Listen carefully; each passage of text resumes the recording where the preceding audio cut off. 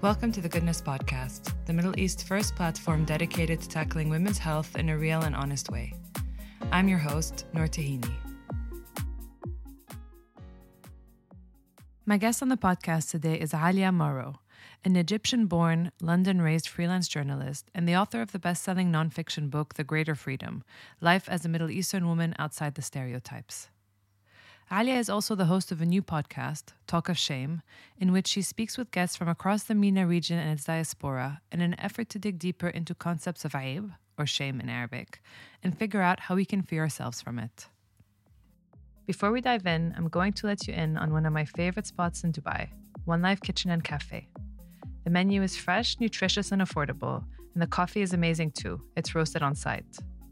Next time you're in Dubai Design District looking for a place to work, meet with friends, or just be alone with a good book, check out One Life. Hi, Alya. Hey. How are you? Yeah, I'm doing good, thanks. I just got back from the gym. Gym's just reopened, feeling really pumped and excited about life. You're in London, right? I'm in London. How nice. Yeah, I can see it's like opening up. Things are going back to normal. Yeah, it's really nice. You're on your way to Dubai levels of normalcy, so that's good.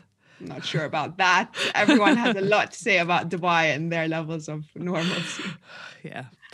Well, so let me start by congratulating you on the launch of your new podcast. Thank you. It's in collaboration with Womena, correct? Yes, exactly. So it's I've been working with Womena on it, and it's just been so fun to do. It's called Talk of Shame. Mm-hmm. So it's all about how shame impacts our lives, especially as Middle Eastern women, although I'm sure that, everyone will be able to relate because there's so much in common that we have, I think, as women, regardless of where we come from. So yeah, it's all about shame basically, and how it impacts our lives. And we take, many different approaches. So there's one episode on is shame necessary? Because I think there's, my grandfather in particular, and a lot of his generation have this idea that actually we need shame in order to be good people. And that if we're not shamed, then we're that's the only thing that controls us. That's so interesting. That's so interesting. I never thought of that. And I mean, I can imagine an argument for the fear, shame kind of keeps you in check when it comes to certain things. Yeah, well, it's very much a form of control, I think. Absolutely. And I think it keeps you in check. You have to ask, what sort of things is it keeping you in check against? Who's put these rules in place, and what is this ideal that you're kind of working towards when you're being kept in check by aib, and questioning where that comes from. Exactly. And so much of it is, societal controls, and so much of it is aimed, I think, especially at women, and to do with our sexualities and to do with our bodies and all the rest of it. So it's been, I've definitely felt the impacts of shame on so many aspects of my life. So it's been really quite therapeutic, actually, to get to speak to so many different people and just really kind of dig deep into it. I'm finding it quite freeing for myself as well, actually. It's a 10-episode series. It's a 10-episode season, sorry. How have you broken it up or themed it in 10 parts? So the first episode is introduction to shame. And then we've got, raised through shame. So we're speaking to Noor Imam, who has, mother being, and she speaks a lot about sex and sex education. So, and then we've got episode 3, so the impacts of shame on our lives and how that plays out as we get older. Do we need shame to be good people? We've got, I coined in my book this term, the invisible jury, which is essentially the people that we're meant to think about when we're told what will people think. So we've got an episode sort of digging in a bit into that, and, why do our communities care so much what people will think? We've got an episode on generational shame, how that's kind of passed down and the impacts of that. The final episode is how to free ourselves from shame. So it's a journey, I hope. And it's so interesting. Yeah, I hope people will listen to each episode, each one kind of leads into the next. What's the most interesting thing that you've discovered when recording this podcast about shame?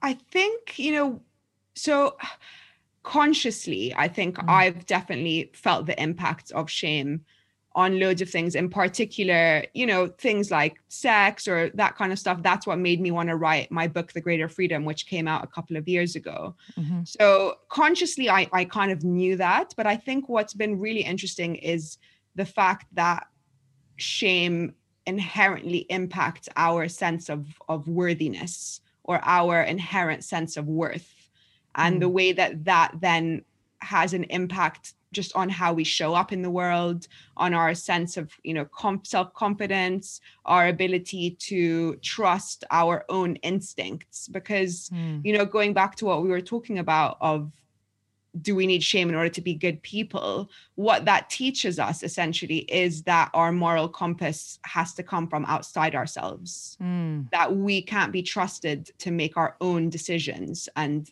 that they will be good decisions. So I think that's been really interesting, the fact that shame in one aspect of our lives can actually impact everything about us and the way that we show up in the world. Absolutely. And I think it also impacts the way and that you form connections with others, and the quality of those connections as well. Yeah. Because if there's always this like looming aib, I feel it stops you from being authentically who you are, and therefore building authentic connections and relationships with others. 100%. And I've definitely found, as I've become more able to accept the different aspects of myself, and I try really hard to kind of share on social media vulnerably, and in my work, I really try and just be honest and vulnerable, and not have this I shouldn't be talking about this stuff. And in the years since I've started to do that, that's when I've really, I think, forged the strongest connections with my friends, even with my family. Yeah. A lot of the work that I've been doing, I think, and a lot of the shame, I think, comes from our mothers a lot of the time. And it's been amazing, amazing, amazing to see how much closer me and my mom are now that I'm having these conversations, because it's giving her the space to have them within herself, which I don't think she had previously done. It's interesting that you say that, because my journey, when it came to sort of unpacking why I carried so much shame around so many things, started with my body, my weight, my eating disorder. And when I started to get treatment for that, like I went through like a proper treatment program, and I started to talk about it openly to friends and family and say, I'm going through this program, this is what I'm going through. I even wrote about it. I posted it on social media at the time, etc. That opened such an interesting line of conversation with, obviously, with friends, but also with my mom, and it allowed me to talk to her about what I was learning and how I was changing the way that I perceived body, weight, food, etc.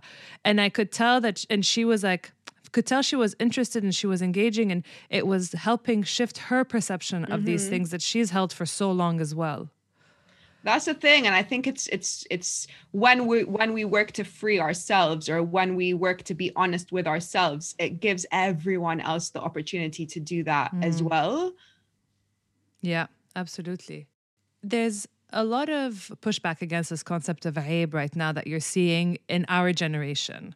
So there's a few platforms that are doing great work around this, few individuals, etc. And I was wondering, do you feel like this is specific to our generation? Have you come across anything, and when you've been talking to people or researching this, or do you feel like previous generations as well have had their own sort of revolt against what their parents considered to be aib? Well, I definitely think that we're all standing on each other's shoulders. Nothing happens in isolation. We're building on the things that have happened before us, and the Gen Z are building on the things that we've been working on. So I definitely think that that's, it all helps each other. But I do think that because we're now so much more connected than we've ever been, even just in terms of social media, or, being able to, like, I wrote a book that came out worldwide and people all over the world have been able to read it. There's just such a much easier exchange of information now.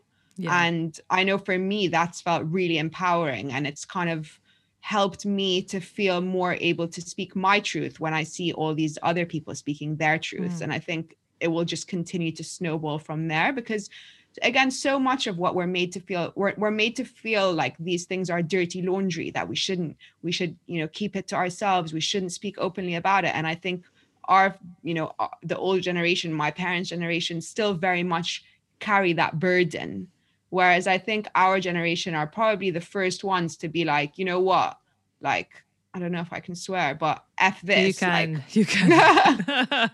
this, we're like, we're just not going to continue to, just because something's always been a certain way, it doesn't mean that that's the best way for it to be, or that there's no way for that to change. And I think we've just had enough. I've had enough for sure. Yeah, I think it's this whole idea of dirty laundry, that you don't air your problems out, is so like it really it causes you to suffer in silence. Mm-hmm. And I think that the ability to share suffering with others in a way is one of the beautiful things about our experience. Like, you don't have to, you're not going through this alone. You don't have to suffer through this alone. It is not the end of the world, kind of thing.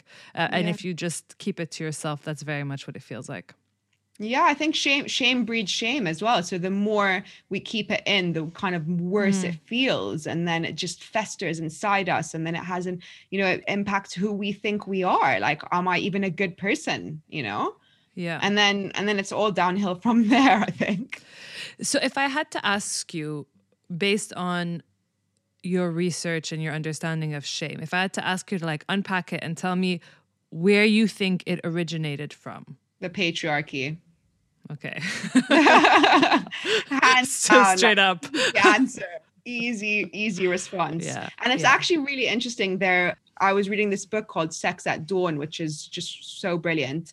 And it speaks a lot about how during the agricultural revolution, a lot of the ideas kind of shifted, where land started to be really important, and inheritance then became really important. So that was when women started to really be shamed for our sexualities, for example, because it was sort of like, I need to, as a man, make sure that it's my son who inherits my land and not someone else's son. So a lot of it comes down to control and the patriarchy, 100%.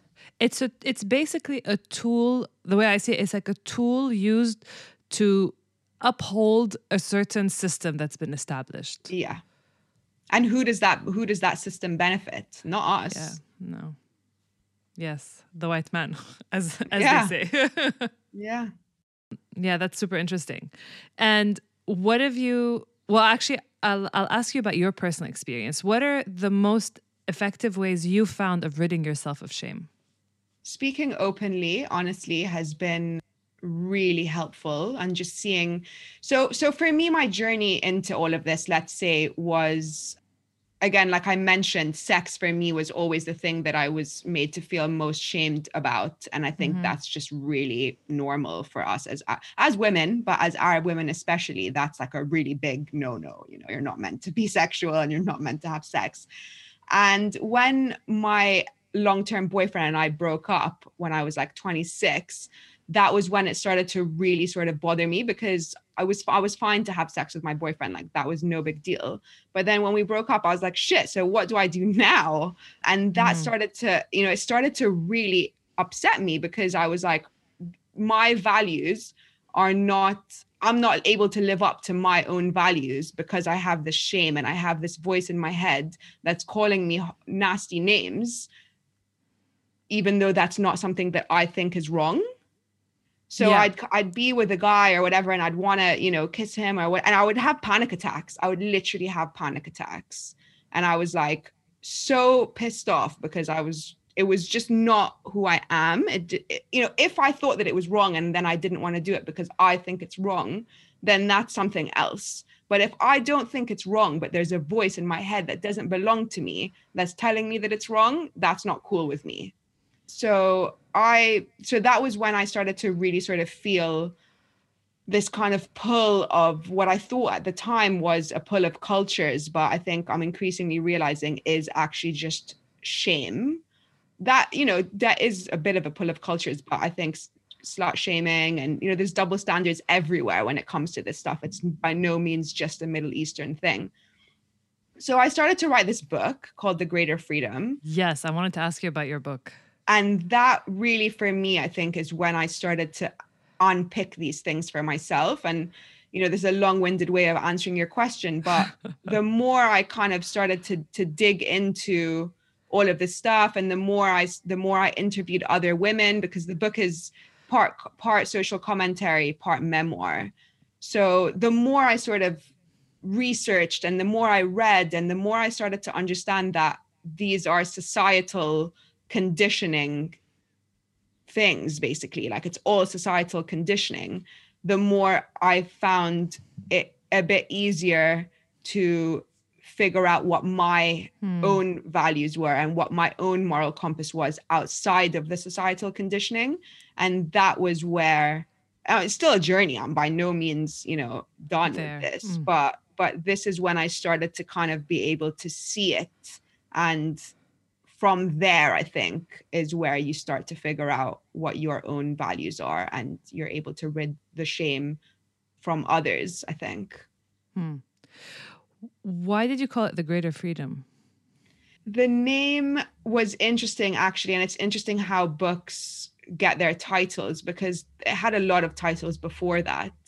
And once I signed the publishing deal, my publisher kind of went through, because so initially the book was called Both and Neither.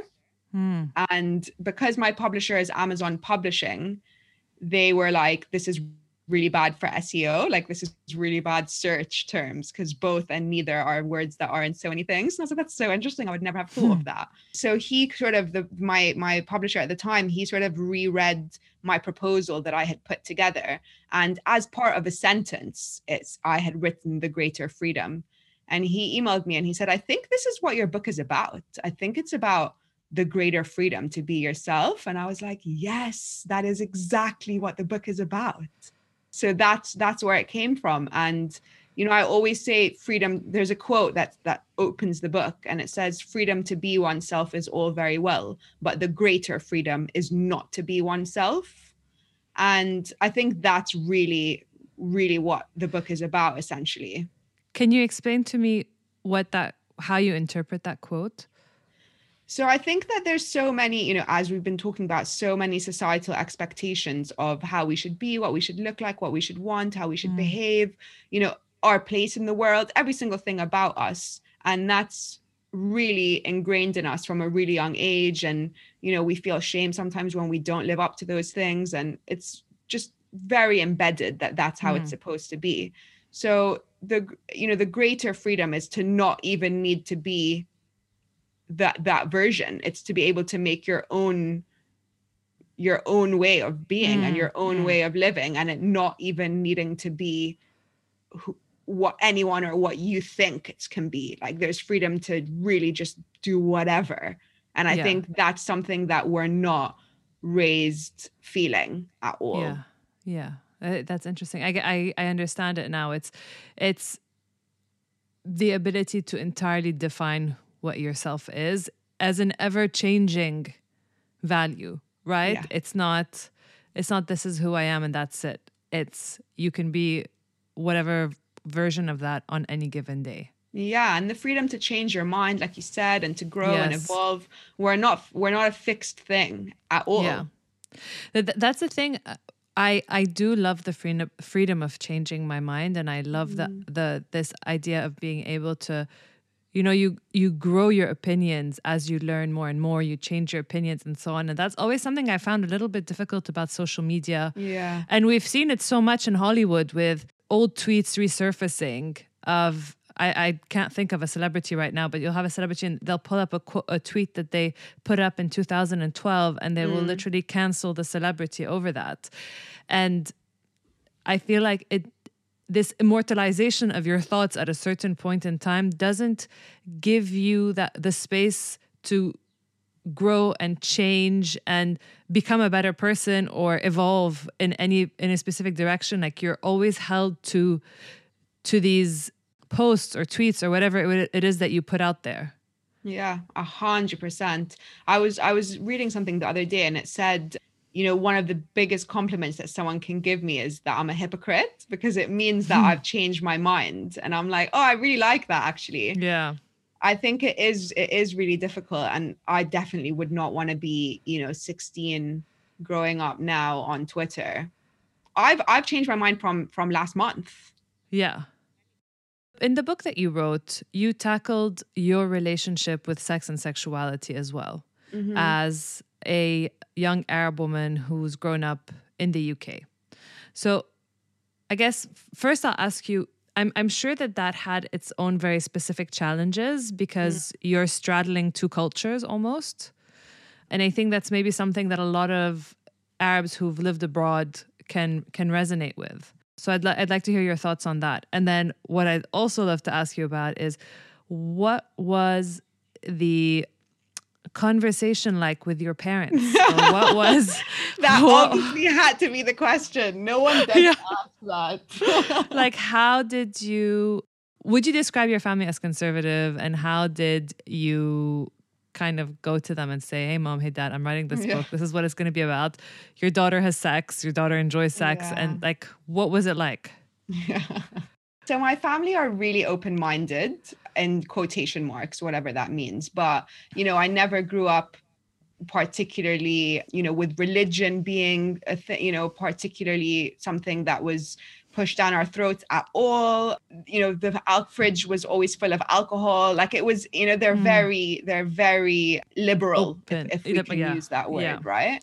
So that was something for me that also pushed me to write the book, because I thought, who else is going to be able to talk about this stuff and it not be this world war in their family home.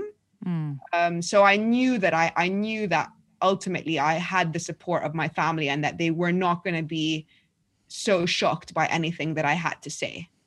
So that was number one. But it definitely was still very uncomfortable, and it definitely was still, when they read it, and I didn't let them read it until it was actually in a book form and like printed, because I didn't want to have their voice in my head any more than it already was.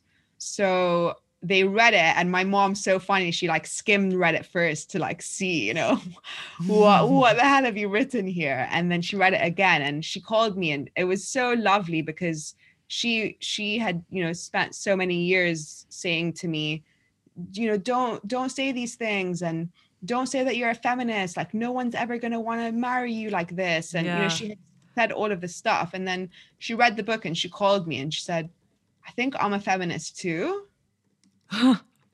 That's amazing. I couldn't believe it. I was like, wow. And like I said, we've just had so many amazing conversations since then. So, and same with my dad. He's always been pretty chill. When I was a teenager, definitely not. But as of my sort of more adult life, they knew I had boyfriends. They met them. One of my boyfriends came on holiday with me and my dad, and we stayed in the same room together. So I had been given some of that space. And I think that was why I was so confused as to why I had this voice of shame, as to all of these things, because I was like, but it's not even like, my family are actually quite chill. So the fact that these messages have still embedded themselves so deeply into me is really interesting. And that was what made me want to write the book. And I initially, like I said, thought, and I it still is a little, obviously it is, I wasn't wrong.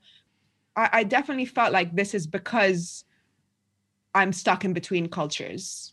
My Western, all my friends in London are doing whatever they want. They don't think about these things at all, which is actually not true. And like I said, there's definitely double standards everywhere when it comes to sex, which I have increasingly been seeing and realizing. But then at the time I thought, oh, they're just doing whatever the hell they want. And because on my Arab side says that I'm a whore, basically, that's where this pull of cultures is coming from. So there's definitely levels to it, but it has been interesting. I was born in Egypt, but I've lived in London more or less since I was 8 years old. We moved back to Egypt for a year when I was 12. So I do very much till now feel quite caught in between cultures. And I think, so I was speaking about this with my therapist yesterday, actually, even in terms of, choosing a life partner, or, who I want to date or who I would want to be with. that actually for me, I think is where the biggest pull comes from, because I'm sort of like, depending on who I choose, I'm picking a side. Yeah. There's something that you touched on earlier that I want to go back to, and it's this idea of the voice. I think you spoke earlier about having this voice in your head constantly telling you if you're doing something wrong or not. And I remember talking to a doctor in Lebanon who was telling me that what's amazing, or what's so powerful about what has been done with this concept of shame, or hey, powerful, I mean not in a positive way, is that women have internalized the voice to the point where we police ourselves. 100%. We don't actually have someone at every turn saying, probably shouldn't do that, that's aib, or don't do that. We say it to ourselves because we've internalized that so much. Yeah. And I guess my question to you is, how did you go about, if you remember, how did you go about being able to differentiate between your voice and that voice? Because sometimes it can feel like they're both inside of you, and it's kind of hard to tell which one is coming from, I guess you could say one is coming from your mind, one is coming from your heart. I'm still definitely trying to figure that out. My therapist actually gave me really good advice about that. And so I think that a lot of that voice is I should, right? So a lot of what that voice says is I should do this, I should be like that, I shouldn't do that. And what she suggested is basically writing down, whenever that thought comes to mind, write down what it is and where you think that comes from. And in doing that, I've been realizing that most of the time the I should is not from me. It's not my I should. And once you've kind of been able to identify that it's not coming from you, then you can look at it a bit closer and say, well, is that something that I believe? Is that something that I want to adopt? Is that a value by which I want to live my life? And if not, then knowing that it doesn't come from you, I think makes it a little bit easier to put to the side. Being able to differentiate between these two voices is a really big part of starting to uncover who you are. Yeah. But in general, what has been that journey like for you? Like, what is, as a third culture kid, as an Arab in the UK, a woman who's felt her sexuality controlled and repressed a lot of the times by the powers that be. What has the journey of discovering yourself been like for you? Oh, it's a really big question. Yeah, sorry. I'm like, whoa, where do I begin?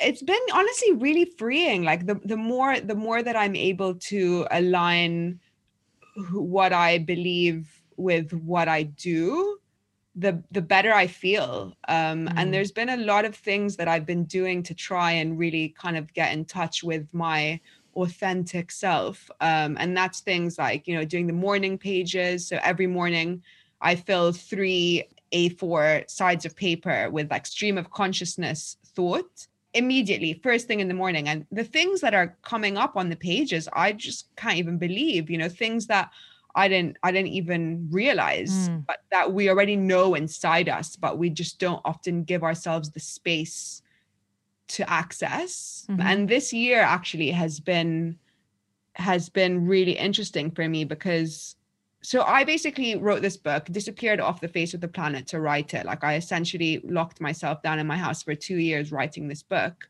It came out, just was about to get back into the world, and then lockdown happened. Like actual corona lockdown happened. And I live alone. So I've been alone for a year in my house. So it's been really, really interesting for me, because I think that my journey started when I started writing my book. And now, having had the space after the book came out to just sit with myself, and I started going to therapy, and, I've launched this podcast, and I feel like I've really for me, I'm very lucky in that my journey is inherently tied to my work. and my work aids my journey. I don't know where the hell I would be if I wasn't a writer, if I wasn't a storyteller. I don't know that it's always for me been a way to get to know myself.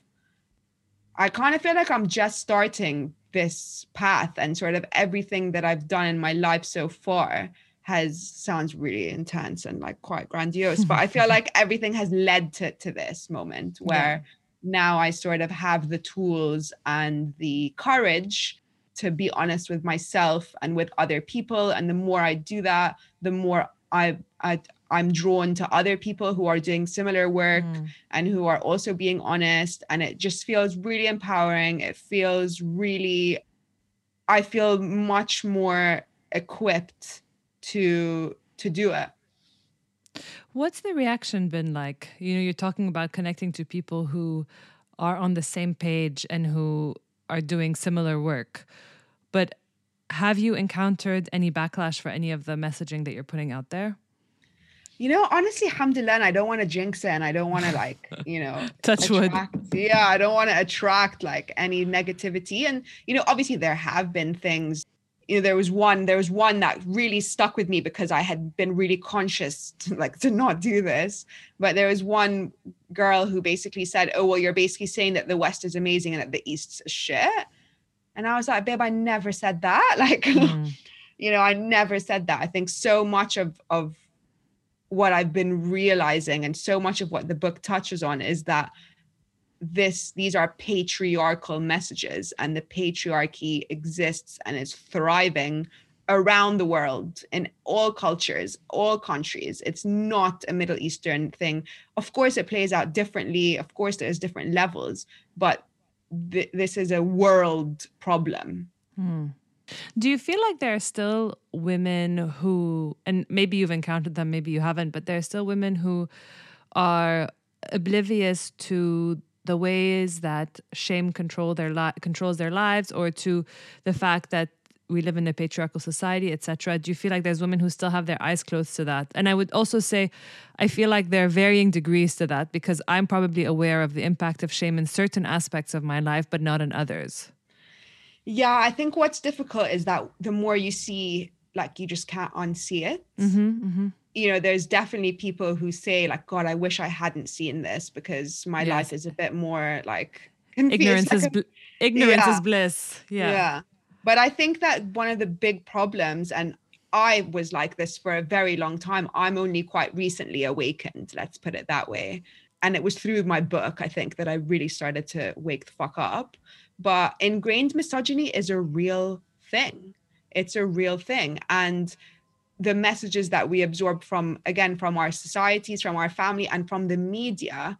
And this is, again, across cultures. There was some really interesting research that I came across when I was writing the book. And, you know, it was saying how even ads, like commercials on TV, women are very often portrayed in a lot of negative ways. We're very rarely funny. We're very rarely shown to be how we actually are. And there was one thing that just really broke my heart, which is, you know, Anne Hathaway, the actress.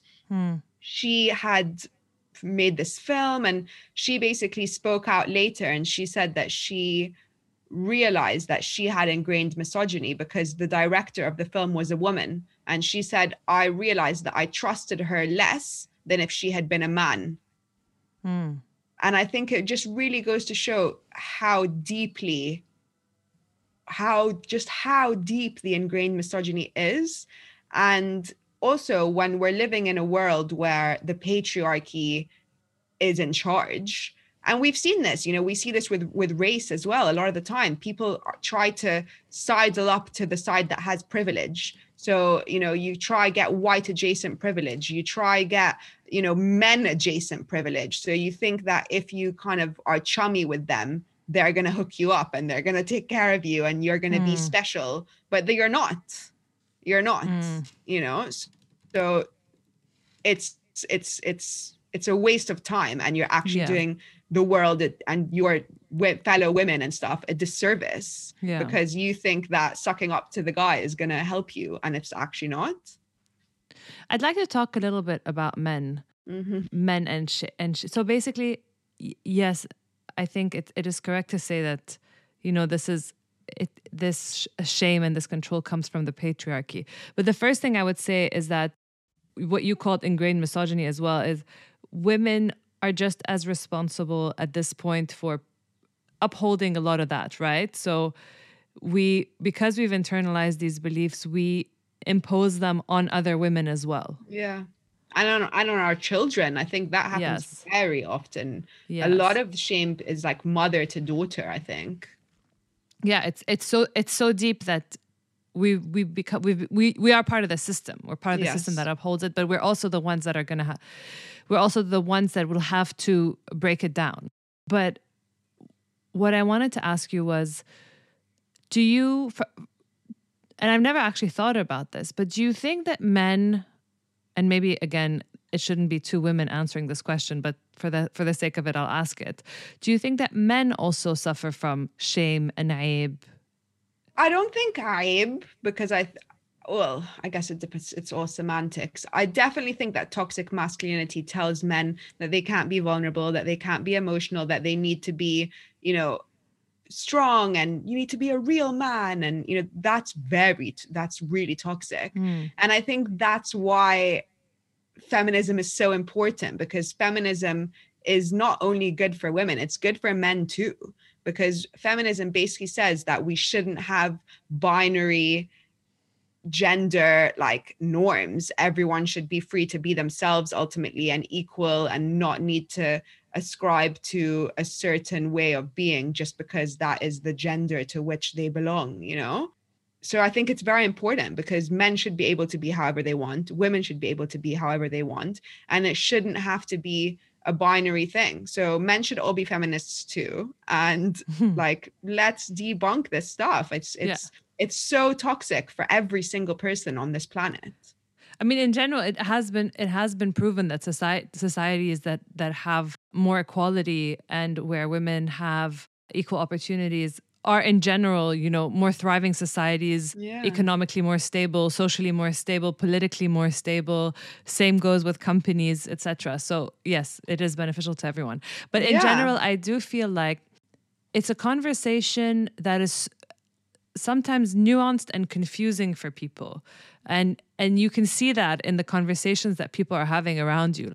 100%. I think it can be quite scary to have these conversations, as you said. And I think what we're seeing in the world today is that and I find this quite exciting, but also, yes, quite scary, is that so many of the structures that we've kind of just always considered that that's just the way it is, and this is how it's always been, which is actually not even true. And if we really knew our history, we would know that that is not really true. But we think that this is like the sort of beams that are holding the house and the world up, right? So if we remove this, what's going to happen? It's going to be anarchy. Oh my God, what is the world even going to look like? And there's huge fear. And I think it's a lack of imagination, because why can't we imagine a better world? Why do we think that, again, this is just because this is the way it's always been, that we have to just continue like this, even when it's toxic, even when there are 9-year-old girls being married off, even when, female genital mutilation is still rife? Like, why can't we imagine a world where these things don't happen? Why is that so scary? Who's losing the power if we change these things? I think that's the really important question. I love that. I think that's so powerful. It's true. It's questioning who is benefiting from these structures. Yeah, that's beautiful. Alya, thank you so much. Thank you. Thanks for listening today. If you're not familiar with Goodness, head to www.goodness.me to access the online platform and articles, and follow us at Goodness on Instagram. If you enjoyed this podcast, please rate, review, and share it, and we'll see you next week. Because our team works remotely, we're often cafe hopping with our laptops and recording gear. We wanted to let you in on one of our favorite spots to do that, One Life Kitchen and Cafe in D3. Everything from the laid-back vibe to the top-notch coffee and fresh food makes it one of our favorite spots in Dubai to work, meet up with the team, or just be alone with a good book. One Life is part cafe, part restaurant, part coffee roasters, part co-working space. If you're in D3, go check it out.